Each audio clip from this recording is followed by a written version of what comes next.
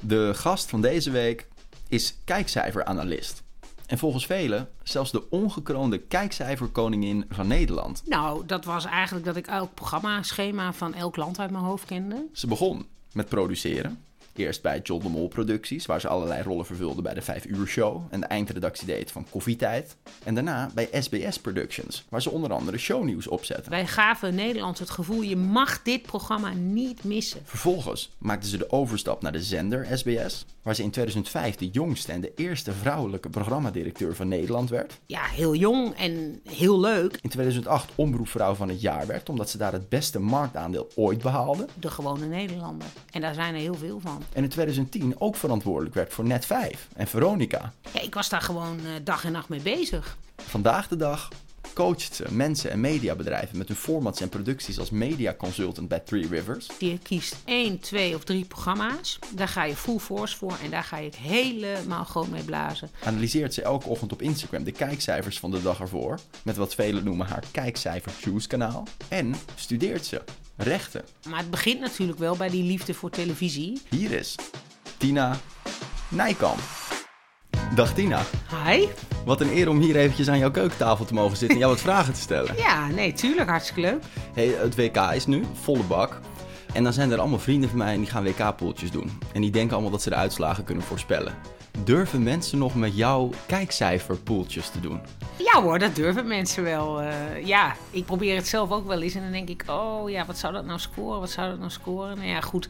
Het zijn ook een aantal elementen die je dan samenvoegt. Waardoor je al best wel snel op een redelijk nauwkeurige score kunt uitkomen wel, hè? Nou, daar gaan we het over hebben. Maar het is dus best wel wetenschappelijk eigenlijk. Het is wel te voorspellen. Nou, wetenschappelijk wil ik niet zeggen. Maar het is wel, als je al lang genoeg in het vak zit, kun je wel weten wanneer iets wel of wanneer iets niet gaat scoren, ja. Op een gegeven moment was je te gast bij De Wereld Draait Door. En toen, ik wil absoluut niet zeggen in je eer aangetast, maar er werd lichtzinnig gedaan over het ambacht programmeren. En toen zei jij, programmeren luistert ontzettend nauw. En wordt makkelijk afgedaan als we zitten maar een paar programma's in een schema te zetten. Maar het is een wetenschap. Dus programmeren is wel een wetenschap. Ja, precies. Nou, ik bedoelde dat denk ik overdrachtelijk. Maar waar ik me inderdaad wel eigenlijk altijd aan erger, en nu nog steeds, en dat zeg ik dan ook wel op mijn Instagram, is dat er natuurlijk soms heel makkelijk over wordt gedaan, terwijl het heel erg nauw luistert inderdaad. Bijvoorbeeld wanneer start je een programma, hoe laat, op de minuut nauwkeurig. Wanneer zet je de reclamebreak in? Want het valt mij bijvoorbeeld op dat heel veel reclamebreaks op de Nederlandse zenders nu nog steeds tegelijk worden uitgezonden. Denk ik, kan dat niet anders? Want op het moment dat iemand in een reclamebreak zit en je gaat zappen en je komt bij een programma uit, heb je natuurlijk veel meer kans dat je blijft hangen dan als je ook in een andere reclamebreak komt. Bijvoorbeeld dat soort dingen.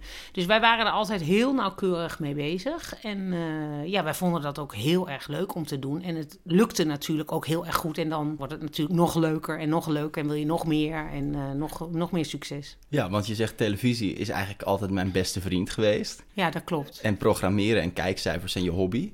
Ja. Maar wat is er dan zo leuk aan? Het is een soort schaakspel eigenlijk. Ja, maar het begint natuurlijk wel bij die liefde voor televisie. Vroeger als kind keek ik al heel erg veel televisie. Dus dan keek ik echt op woensdagmiddag alles. Want er was alleen op woensdagmiddag natuurlijk televisie. En 's avonds keek ik ook al Dallas Dynasty, al die series. Dus eigenlijk al vanaf mijn 8e weet ik ook al wel dat ik bij de televisie wilde gaan werken. Omdat me dat heel erg fascineerde. En we hadden thuis vroeger de NCRV-gids. En dan als die binnenkwam ging ik dan ook al die programma's na wat ik dan zelf wilde gaan kijken. En dan zet ik daar kruisjes bij en een commentaar erbij. Dus ik had daar wel dat was toen eigenlijk ook al een hobby. En nou ja, goed, dat is zo gebleven. Dus ik heb wel vanaf mijn 8e wist ik al, ik ga bij de televisie werken. En daar heb ik ook wel mijn hele studie op ingesteld. Ja, en toen ging je een thesis schrijven, een thesis. Ja. En toen was het onderwerp succesfactoren van de middagtelevisie. Klopt. Ja. Weet je de antwoorden nog? Nee, ik heb geen idee. Heb jij het opgezocht? Nee. Oké, het is nog wel ergens te vinden. Ik heb hem trouwens hier ook nog wel ergens in huis. Want ik ben zo benieuwd, klopte jouw antwoorden toen? Nu je jarenlang ervaring hebt in dat programmeren. Ja, volgens mij wel. Maar ik moet heel eerlijk zeggen, het was zo. Ik werkte toen al. Kijk, het was dus zo. Ik was dus op de middelbare school. Toen deed ik ateneum. En toen zeiden mijn ouders, die een boerderij hadden, we zouden het wel heel leuk vinden als je dat zelf ook wil, dat je gaat studeren. Want je kunt ateneum doen en zo. Het is leuk als je daar wat mee doet. Van ons hoef je niet de boerderij over te nemen. Als je wilt, mag je gaan studeren. Dus nou, dat vond ik heel erg leuk. Want ik wilde dus heel graag bij die televisie. En toen heb ik nagedacht, zal ik naar de school voor journalistiek gaan of naar de universiteit? En toen dacht ik ga toch naar de universiteit, want dan zit ik in Amsterdam.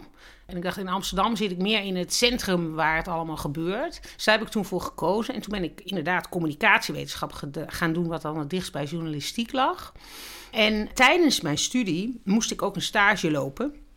En toen heb ik 2 brieven geschreven. Eentje naar AT5 en eentje naar John de Mol Producties, naar de 5 uur show. En van AT5 kreeg ik meteen, dat bestond toen echt net, ik denk net een jaar of zo. En toen kreeg ik meteen een afwijzing. Nee, wij doen er helemaal niet aan. Wij nemen alleen mensen van de school van journalistiek aan, dus jij mag geen stage wel eens lopen. Nou, toen was ik echt heel erg teleurgesteld. En toen bij de 5 uur show mocht ik wel op sollicitatie komen voor een stageplek. En daar ben ik toen begonnen. Dus dat was tijdens mijn studie. En die stage ging heel erg goed. Het was hartstikke leuk, het was heel hard werk. Maar ja, het was voor mij echt een droom die uitkwam. Ik weet nog heel goed dat ik dat telefoontje ook kreeg. Van je mag op sollicitatie komen. Nou, dat was het mooiste telefoontje in mijn leven, nog steeds. En ik heb toen ook mijn ouders meteen opgebeld en gezegd, ik denk dat ik binnen ben. Ik denk dat ik gewoon misschien wel bij televisie kan gaan werken. En toen mocht ik ook blijven. En dat was heel bijzonder. En toen moest ik mijn studie dus afmaken tijdens mijn werk. En in de zomer hadden we dan vrij, waar nu zoveel gedoe over is bij de Wereld Draait Door natuurlijk, dat je in de zomer vrij was. Dat was toen bij de 5 uur ook al, maar wij moesten dan de WW in, hè, de UWV. En toen heb ik in die zomervakanties mijn scriptie afgeschreven, dat over die middagtelevisie. Maar inmiddels was ik helemaal gewend aan die taal van televisie. Ja, dat is heel anders dan wetenschappelijk schrijven.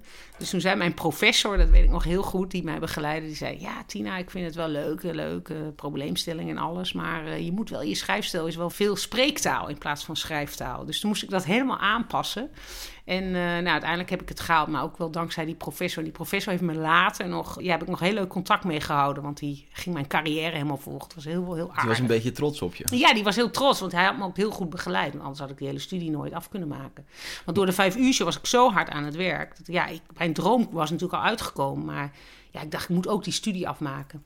Maar het ging vrij snel toen je eenmaal die voet tussen de deur had, of toen je, laten we zeggen, 360 graden in de televisiewereld stage liep bij die 5 uur show. Want je werd snel verslaggever, itemregisseur, eindredacteur. Hoe verklaar je die stappen? Ik was heel erg blij dus en heel erg vol passie zat ik erin. En ik heb heel hard gewerkt. En ik wist ook al best veel van televisie, omdat ik natuurlijk zelf heel veel had gekeken en heel veel goed die gidsen had bestudeerd. Als consument? Als consument. Daarnaast las ik al vanaf mijn 8e, denk ik, ook alle roddelbladen. Dus de privé, de story en later kwam daar de weekend dan bij. Dat vond ik ook heel interessant. Dus ik wist ook best veel van bijvoorbeeld de mensen die bij de 5 uur show te gast waren. Want toen had je natuurlijk nog geen internet. Maar ik wist dat had ik allemaal in mijn hoofd zitten, omdat ik al die blaadjes al zo'n 14 jaar las. Dus ik wist ook best wel veel ervan. Dus je kon meteen mee gaan maken en dingen mee gaan beslissen. Ja, en daarnaast was het zo dat het een omgeving was waar je heel veel kansen kreeg. Dus het waren heel veel jonge mensen en het was een heel groot succes. En er kwam Koffietijd erbij en er kwam er nog een programma van Leo Jansen bij, Lifestyle Exclusief. Dus er waren overal mensen nodig. Dus ik kreeg ook heel veel kansen. Dus, en die kansen greep ik ook met beide handen. Zo ben ik bijvoorbeeld ook een tijd lang modeverslaggever geweest. En heb ik al die modeontwerpers geïnterviewd. Van Calvin Klein tot Yves Saint Laurent. Al die mensen. En daarna komt er een interessante stap. Want dan ga je dus naar SBS Productions en daarna naar de zender SBS. Ja, eerst nog naar Australië heb ik gewoon 2 jaar. Die heb ik even gemist. Ja, nee, dat is een hele belangrijke stap geweest in mijn leven. Want ik ben dus toen eindredacteur Koffietijd geweest. En toen ging ik trouwen met mijn man. En wij wilden eigenlijk gewoon als avontuur 2 jaar in het buitenland wonen. En ik was al een keer in Australië geweest. Toen hebben we bedacht, we gaan in Australië wonen. Dat hebben we gedaan. Toen heeft mijn man daar een baan gevonden. En ik heb daar werk gezocht. In Sydney hebben we gewoon 2 jaar. En daar heb ik heel lang moeten zoeken om een baan te krijgen. Dus het was heel erg... Ik had al in Nederland best wel een beetje een carrière. En toen moest ik daar eigenlijk weer helemaal opnieuw beginnen. En het was best wel een vrouwenvriendelijk land. Heel anders dan ik gewend was. Want in Nederland was ik toch wel gewend bij John de Mol Producties dat iedereen gelijk was. En daar was het toch wel van, je bent vrouw. Wel een beetje lastig. Dus, en mijn Engels, ik heb geen talenknobbel. Dus ik praat heel erg slecht Engels, nog steeds overigens. Een beetje zo steenkolen, waardoor je ook al... Dat kwam natuurlijk ook al niet heel professioneel over. Maar goed, ik heb volgehouden, heb daar een format bedacht. En dat format heb ik verkocht aan een zender. En dat mocht ik daar uitwerken. En zo ben ik eigenlijk Wat was dat voor format? Ja, dat heette World Famous. Wereldberoemd heette dat. En dat ging dan over dat 10 kandidaten moesten dan beroemd worden door allerlei opdrachten te doen over de hele wereld. Dit was zeg maar een beetje voor social media natuurlijk. Dus dan moesten ze door allerlei Europese landen reizen. En dan moesten ze allemaal opdrachten doen van straatmuzikant tot proberen om op tv te komen. Dan kreeg je dan allemaal punten voor. En dan degene die dan de meeste punten had, was het meest world famous geworden. Van al die landen samen. Maar goed, het is nooit op de buis geweest. Nee? Het is wel verkocht. En je bent die ervaring wel rijker. En je noemt het als een belangrijke stap. Wat is hetgene wat je meeneemt van die stap dan? Nou, omdat ik toen binnenkwam. En dat ik daarna ook ik werd heel erg gedwongen om creatief om te gaan weer. En eigenlijk helemaal opnieuw te beginnen. Want ik heb daarna nog gewerkt bij de Australische versie Wie is de Mol. Daar heb ik alle opdrachten verzonnen voor de Australische versie, zeg maar. En dus je begon gewoon weer bij nul ook? Ja, en ik heb met een eigen geld heb ik een documentaire gemaakt over de Deense koningin Maxima. Zij is nu nog prinses Mary van Denemarken. Dus ik heb daar allerlei dingen op tv-gebied gedaan. En dat maakte mij wel heel veel meer allround, vond ik. En ik heb daar met veel verschillende mensen samengewerkt. En ik heb dating gedaan, heb ik daar ook nog gedaan. Change of Love, zo'n datingprogramma. En dan was ik opeens multicamera-regisseur. Dus ik heb heel veel verschillende facetten daar gedaan. En daar heb ik heel erg veel van geleerd toen ik terugkwam.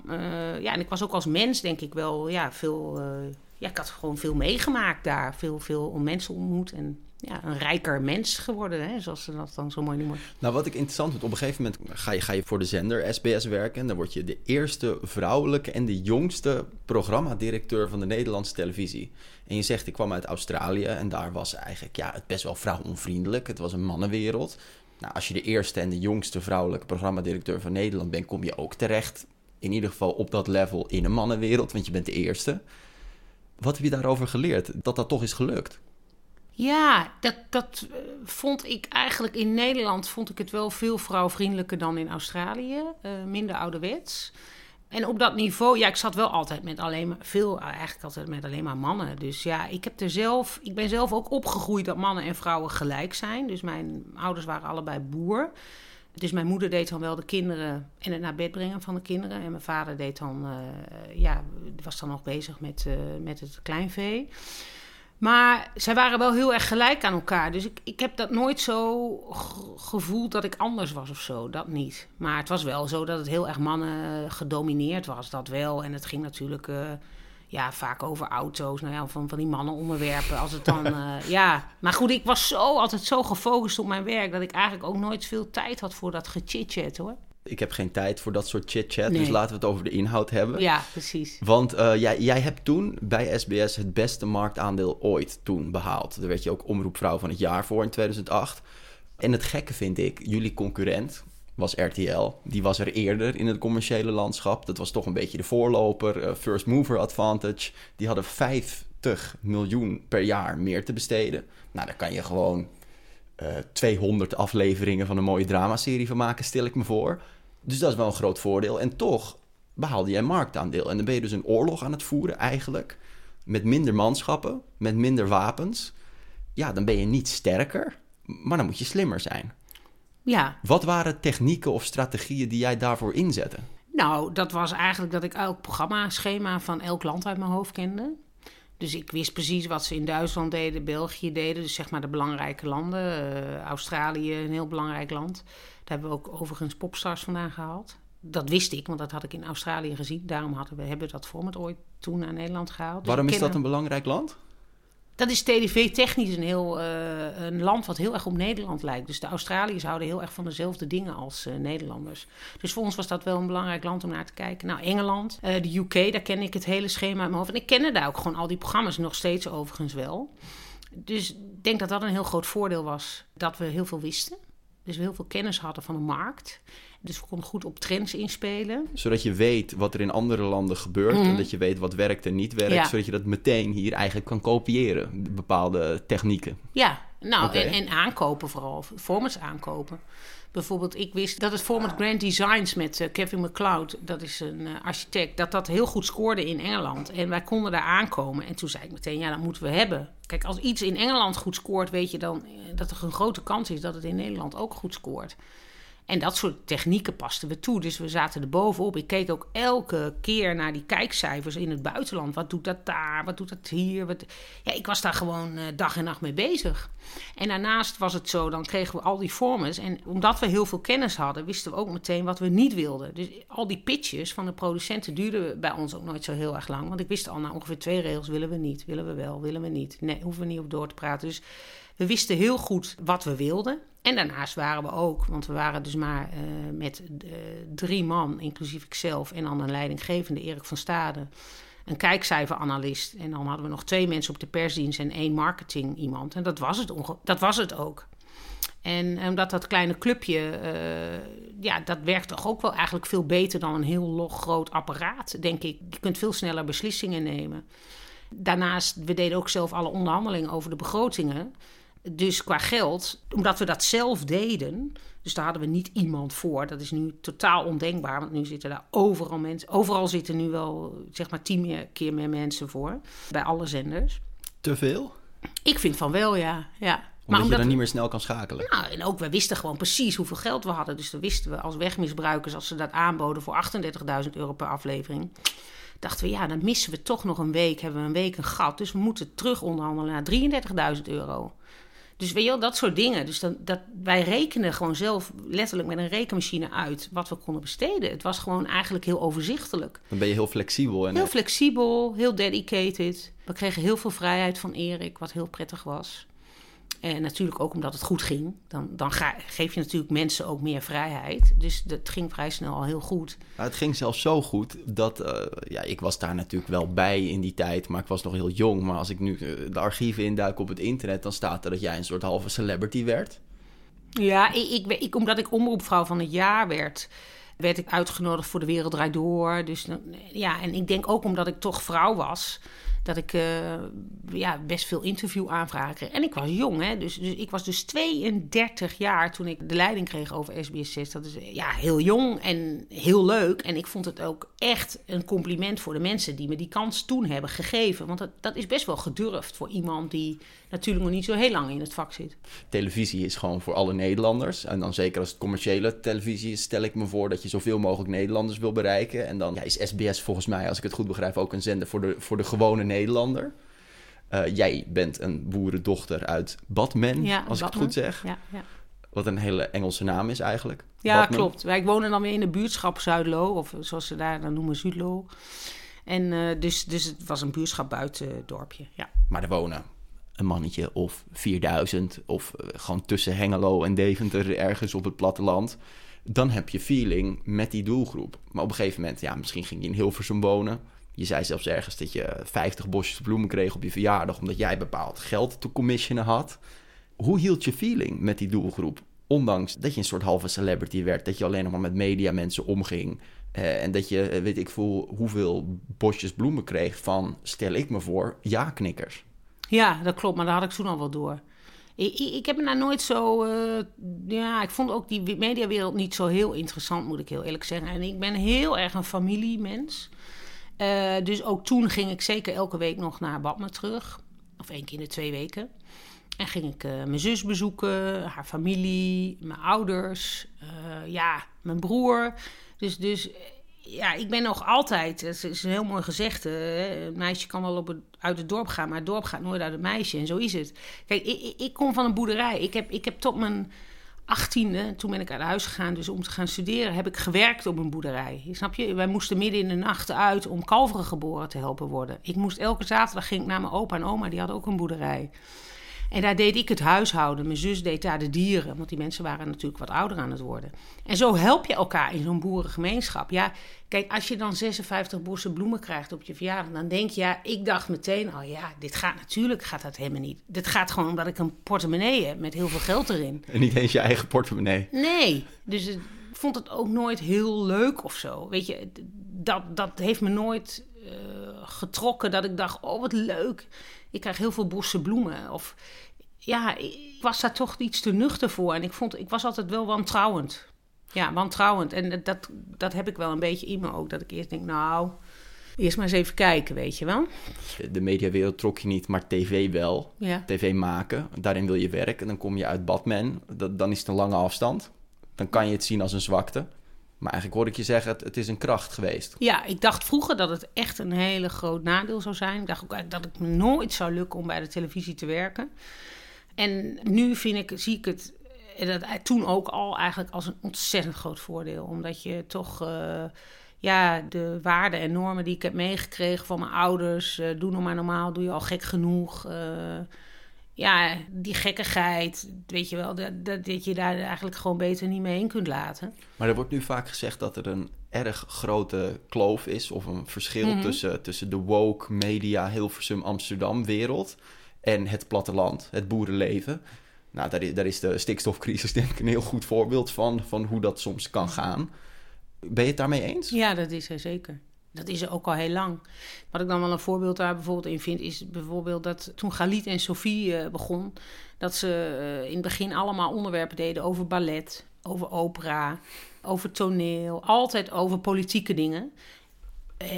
Alle politieke dingen. En politieke dingen in Nederland bedoel ik mee eigenlijk altijd boos. Mensen zijn altijd boos. Wouke van Scherrenburg die daar zit, die is altijd boos over alles.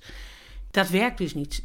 In het platteland werkt dat heel anders. Mensen gaan daar niet naar de opera. Mensen gaan niet naar ballet. Niemand komt daar bij een toneelstuk. Het is een beetje grachtengordel. Heel grachtengordel en heel elitair.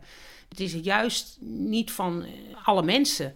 Mensen willen juist onderwerpen die dicht bij hunzelf liggen. En de meeste mensen vind ik ook een misvatting. Iedereen doet altijd maar alsof iedereen doodongelukkig is op het platteland. Maar dat is niet zo. Mensen zijn daar misschien wel veel gelukkiger dan hier op die grachtengordel. En mensen zijn heel gelukkig met hun familie, hun vrienden, de buurtbarbecue. En die hoeven niet 4 keer per jaar op vakantie, zoals de meeste mensen in Amsterdam wel doen. Omdat ze daar gewoon ook helemaal geen zin in hebben. En dat is, weet je wel, dat is ook goed. Mensen denken altijd dat dat het ideaal is. Maar de mensen op het platteland die zijn heel gelukkig met hun leven. En misschien wel veel gelukkiger dan de mensen die in de stad wonen. En die wel elke week naar de musea en dat soort dingen gaan. Het is ook vaak een beetje preken voor eigen parochie, heb ik het idee. Wat zo'n talkshow doet. Ja, soms als je zo'n onderwerp kiest. Ja. Ik begrijp me niet verkeerd. Ik geloof niet dat klimaatverandering onzin is. Maar het is natuurlijk wel, als je zo'n thema kiest, is het altijd wel preken voor eigen parochie. Omdat iedereen is het ermee eens. Ja, zeker met klimaat sowieso. Dat is natuurlijk, iedereen wil natuurlijk dat alle generaties na ons ook op deze aarde prettig kunnen blijven wonen. Maar het is ook vooral eigen interesse. En het is gewoon heel veel Volkskrant. En het is heel weinig regionale krant. En dat doet het AD bijvoorbeeld veel beter dan de Volkskrant, vind ik. Die hebben gewoon een veel completer beeld van de maatschappij. Hoe zij dingen opschrijven. Dat is hoe Nederland is, het AD. En niet de Volkskrant. En ook weer niet de Telegraaf, want die is alleen maar boos. Dus hoe het AD het doet, qua kranten, als je dat naast elkaar neerlegt, zeg ik, het AD is wat Nederland het meest is. En hoe is die kloof dan, want jij bent media consultant bij Three Rivers, dan help je mediabedrijven of mensen met hun formats en met hun programmering en hun programma's. Wat zou jij adviseren aan dat soort talkshows bijvoorbeeld, hoe ze die kloof kunnen dichten? Nou, ik zeg dan altijd tegen mensen in de media, de mensen met wie jij omgaat, jouw vrienden, dat zijn niet altijd de mensen die je doelgroep zijn voor je televisieprogramma of voor je televisiezender. Dat is misschien wel een hele andere, dat zijn niet jouw vrienden hier in Amsterdam of in Hilversum. En kijk, bij SBS hadden wij vroeger mijn zus en haar familie waren onze eikijker. En dat heeft ons ook heel erg geholpen met keuzes maken bijvoorbeeld. En dat raad ik ook elke mediabedrijf aan. Kies je eikijker. Welke doelgroep wil je bedienen? Omdat ze eigenlijk heel speciaal waren in het feit dat ze gewoon waren. Ja, zij waren gewoon. Ja, mijn zus was ook een boerendochter. Zij hadden een prachtig leven in een nog kleiner dorpje dan Badme overigens. Met familie, vrienden, de buurt is heel belangrijk. En zo leven heel veel mensen in Nederland inderdaad. En dat is natuurlijk wel per zender verschillend. Kijk, als jij een vrouwenzender hebt, heb je natuurlijk een andere eikijker dan als je een familiezender hebt. En als je een mannelijke zender hebt, heb je ook weer een andere, weet je wel. Dus iedereen heeft wel zijn eigen doelgroep. Maar ik zou zeggen, kies eerst een eikijker. Voor wie maak je het? En laat dat dan ook iemand zijn die je zelf kent, maar dan niet uit je vriendengroep, want die is het vaak niet. Maar iemand die je misschien een oom of een oude buurman of weet ik veel, een neef of een oude leraar. Zodat je geen media maakt voor de media. Precies, en dat vind ik bij alle talkshows. heel vaak wel het geval. En daarom scoort VI waarschijnlijk ook zo goed. Tuurlijk, want die zitten precies op de gewone Nederlander. En daar zijn er heel veel van.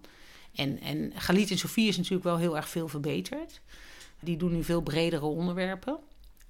Maar ik vind in het algemeen dat de programma's als Op1 en Galit en Sofie en ook soms Jinek/Bo wel wat minder boos kunnen zijn. Maar ik vind het niet dat zij boos zijn, maar ze hebben vaak boze onderwerpen.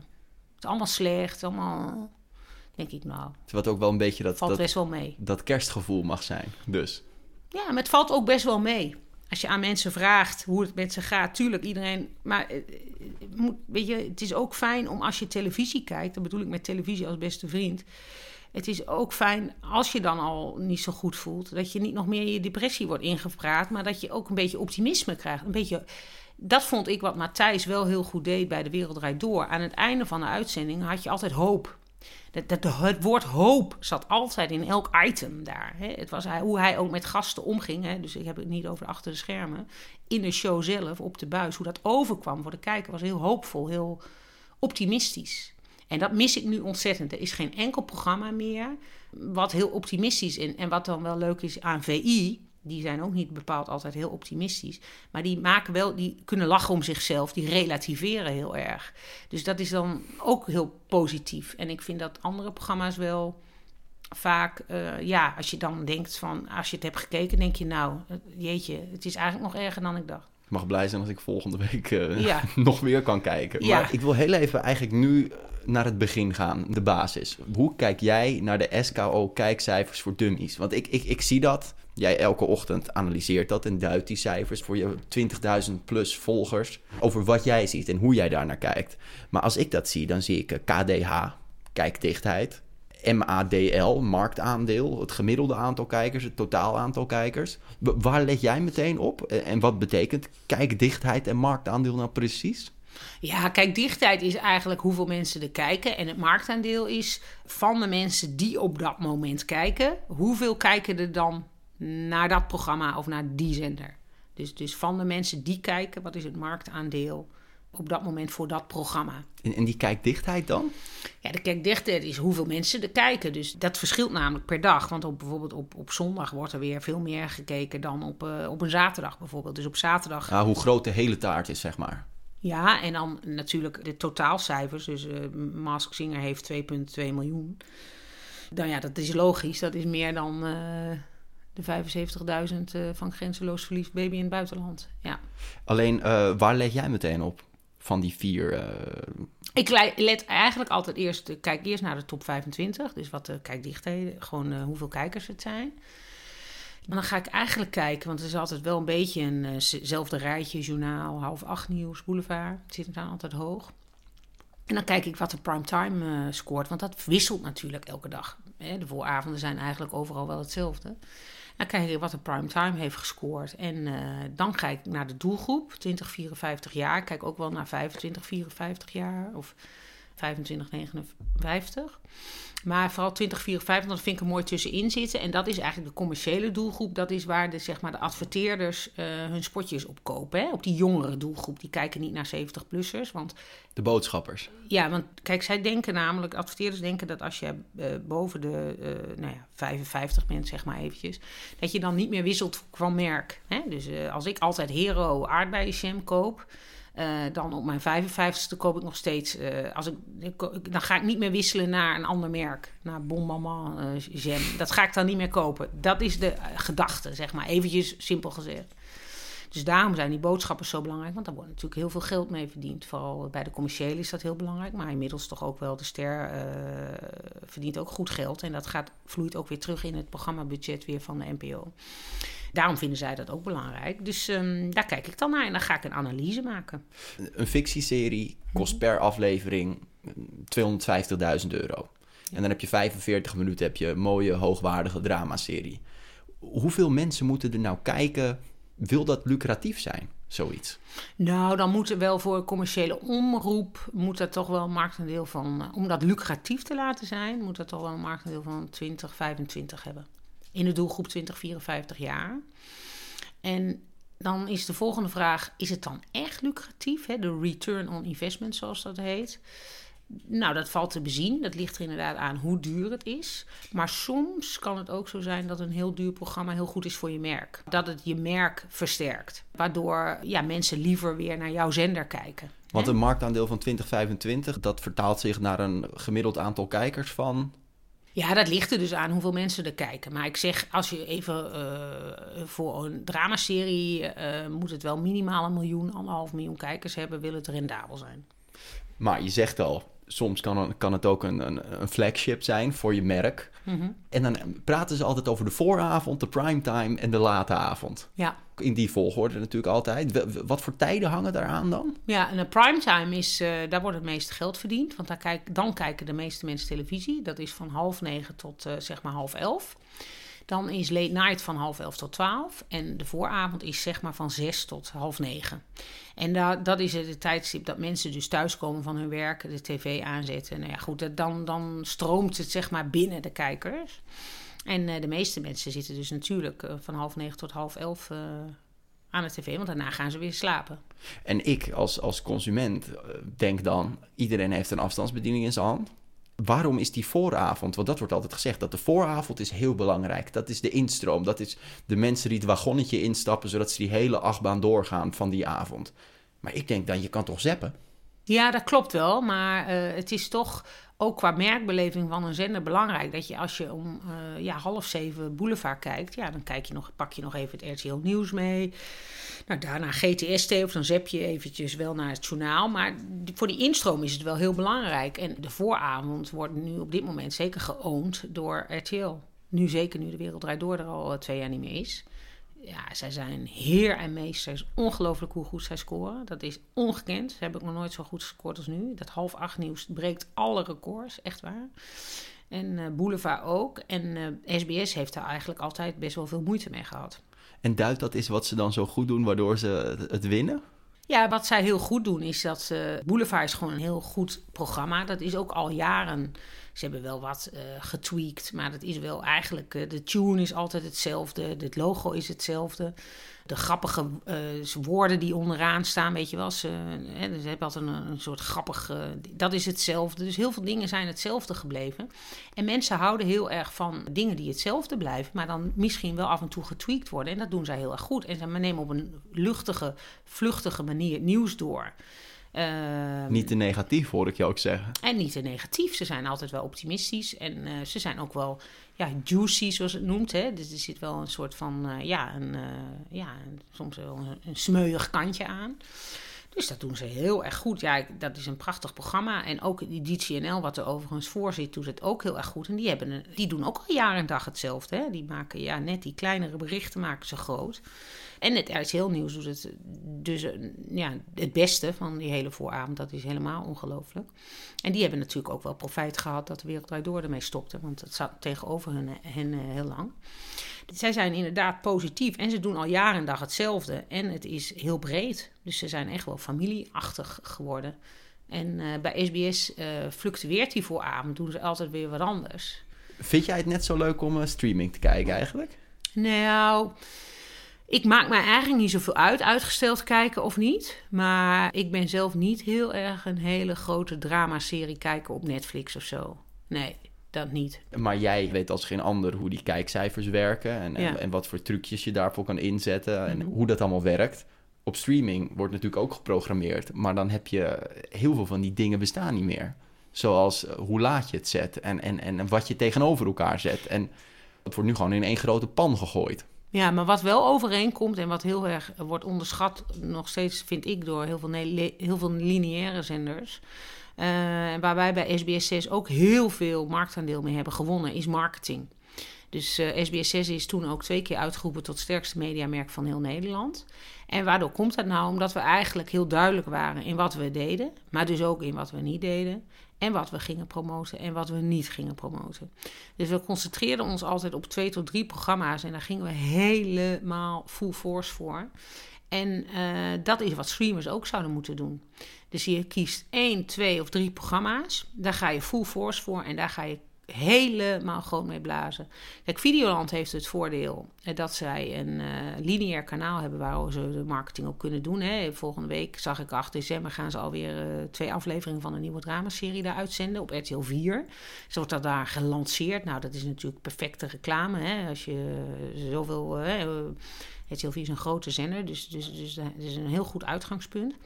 Maar andere streamers hebben dat voordeel niet. Dus ik zou zeggen, kies 2 of 3 goede titels. En grote titels ook. En ga daarmee blazen.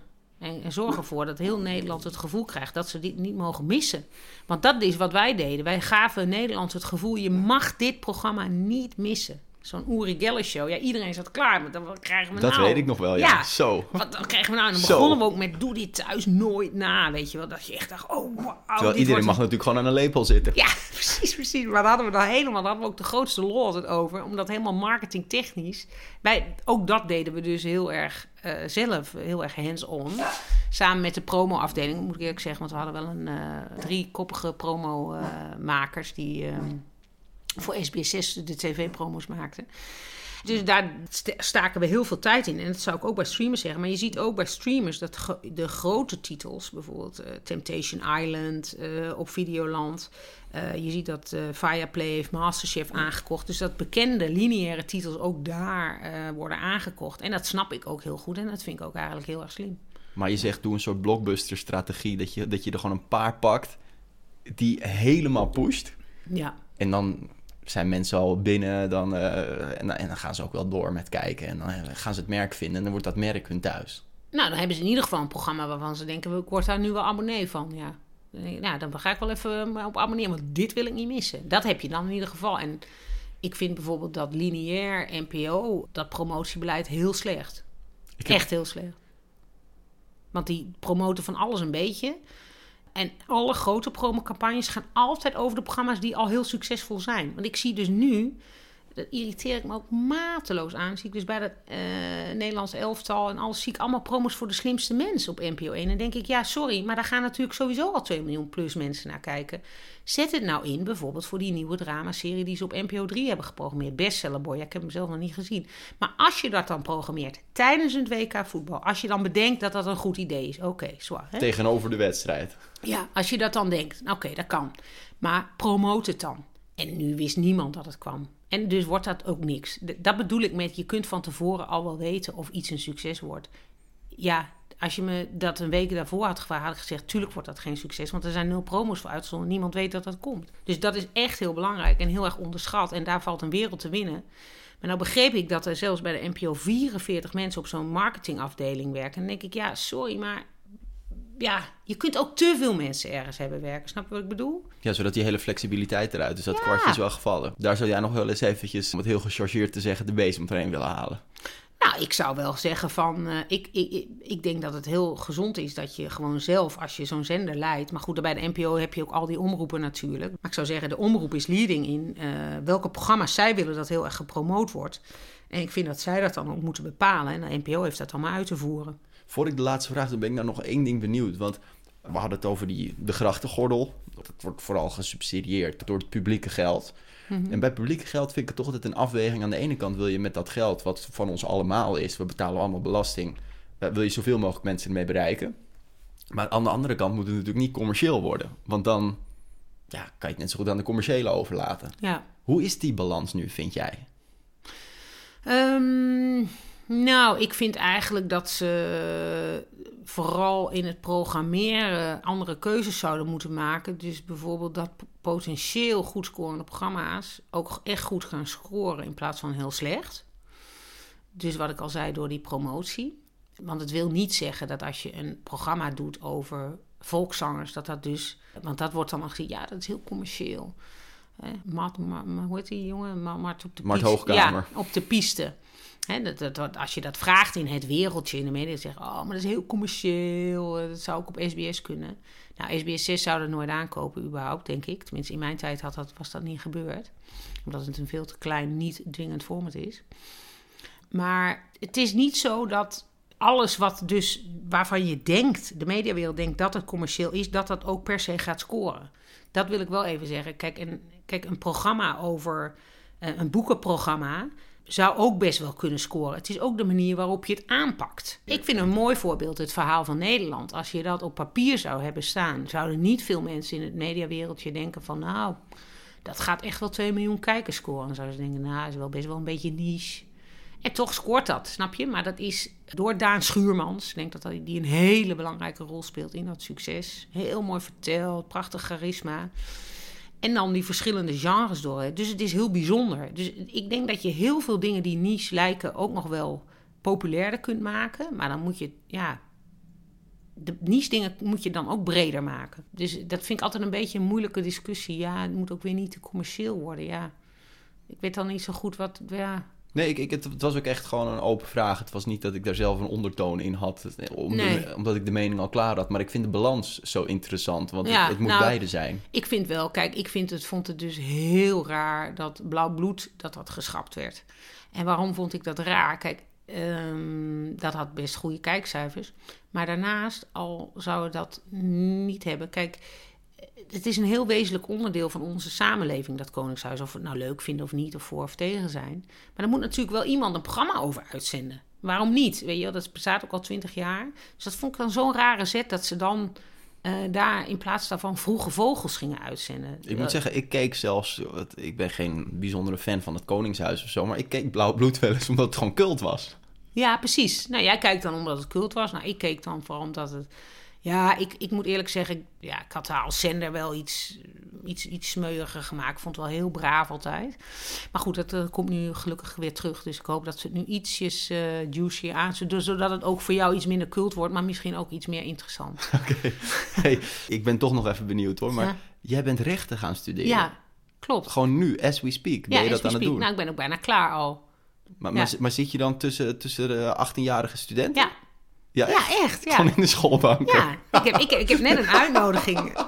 Klopt. Goed. Ja, ik heb ook contact. Dan heb ik in werkgroepen en dan heb ik dan met allemaal jonge mensen. En ik weet nog, vroeger zat ik op de universiteit. Er zaten altijd 1 of 2 van die oudjes in de collegezaal. Hè? Dat je denkt, wat doen die hier nou? Nou, nu ben ik dat dus zelf.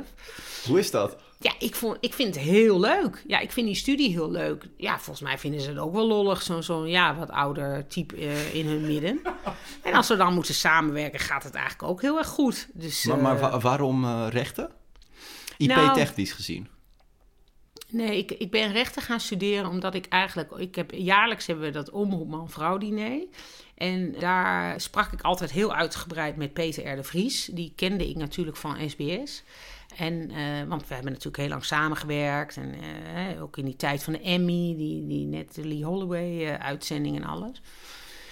Toen was ik met hem in gesprek en toen zei ik... ik weet eigenlijk misschien nu in het tweede deel... omdat ik natuurlijk best wel heel jong was toen ik programmadirecteur was... dacht ik, misschien is een andere carrière ook... Ja, kan dat nog wel? Waarom eigenlijk ook niet? Waarom zou je maar 1 carrière in je leven moeten hebben? Ja, goed, advocatuur? Toen dacht ik wil nu wel... Kijk, televisie is toch een soort entertainmentfabriek. En toen dacht ik wil misschien wel iets terug doen voor de mensen. Ik bedoel dat niet heel idealistisch hoor. Want dat vind ik ook altijd van die mensen die dan zeggen... ik wil wat terug doen voor de maatschappij. Maar dat bedoel ik niet zo zalvend. Maar ik dacht, ik ga toch eens kijken of ik echt iets kan betekenen voor mensen. Weet je wel, als tv betekent natuurlijk ook heel veel... Maar ik dacht, ik doe eens een keer een andere benadering. En toen had ik het met Peter R. daarover. En toen zei ik, ik denk aan recht. Toen zei hij, dat moet je doen. En hij heeft mij ook heel erg goed begeleid tijdens mijn studie al. En ik heb mijn bachelorscriptie, heeft zijn zoon me heel erg geholpen. Royce? Ja, Royce. Want mijn bachelorscriptie ging over onrechtmatige publicaties. En daar weet hij is natuurlijk specialist in. Dus... Ja, eigenlijk daarom ben ik rechten gaan studeren. En ik vond het dus heel erg leuk. En ik denk er ook echt over om de advocatuur in te gaan. En heb je al iets ontdekt aan dit vak waarvan je dacht... dit had ik nooit verwacht en dit ga ik ook nooit meer vergeten? Aan rechten? Ja, iets aan de inhoud, iets aan de stof, de lesstof. Ja, nou wat me het meest is opgevallen... is dat dus in onze grondwet, in artikel 93 en 94... dat er eigenlijk staat dat we eigenlijk in Europa niet heel veel meer te vertellen hebben... maar dat de Europese wetgeving eigenlijk altijd voorgaat. Dat wist ik niet. Ik ook niet. Nee, maar dat is dus zo. En ik geloof het eigenlijk, nu ik het uitspreek, nog steeds niet dat het zo is... maar het staat er echt in. Dus wij hebben als land wel veel weggegeven, zeg maar, aan Europa. Daar gaat ons soeverein in Nederland. Nou ja, goed. De UK heeft dat heel anders aangepakt. Bijvoorbeeld. Nou ja, dat soort dingen leer je daar. En ik heb natuurlijk ook wel veel over strafrecht. Ja, ik heb al die vakken gehad. Dus, Ik zou je nog uren vragen kunnen stellen, maar we zitten al ver over de tijd van het format heen. Oh, oké. Dus ik ga je de laatste vraag stellen en je sowieso bedanken voor je tijd. Meestelijk interessant, hoe jij naar die kijkcijfers kijkt. Ik ga er nu ook met een andere blik naar kijken. Maar de laatste vraag die ik altijd aan iedereen stel is: wat is nou het beste advies dat jij kan geven over je weg vinden in de creatieve wereld?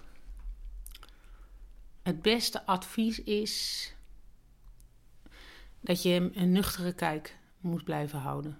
En dat je heel bereid moet zijn om heel hard te werken. Om echt carrière te maken. En het allerbelangrijkste advies is dat uiteindelijk een carrière je niet gelukkig maakt, maar de mensen om je heen. Ik vind dit toch een positief einde. Niet zoals de talkshows. Nee, zeker. Ik hoop ook altijd een beetje positief te zijn, ook in mijn posts. Soms kan het niet helemaal, maar... En jij heet op Instagram gewoon Tina Nijkamp, @Tina Nijkamp, toch? Ja. Dus iedereen kan gewoon de kijkcijfer juice gaan bijhouden. Ja, leuk. Zou ik leuk vinden. Dankjewel. Graag gedaan. Tot zover de Broadcast Magazine Jan Joost Mag Het Weten podcast, aflevering 150 met Tina Nijkamp.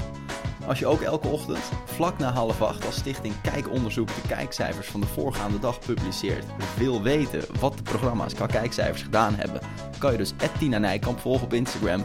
Volgende week zijn we er weer. Dus graag tot dan. Deze podcast werd mede mogelijk gemaakt door Broadcast Magazine. Naast een vakblad in print, uitgegroeid tot een breed platform aan activiteiten waarmee de slogan midden in de media alle recht wordt aangedaan. Kijk op www.broadcastmagazine.nl.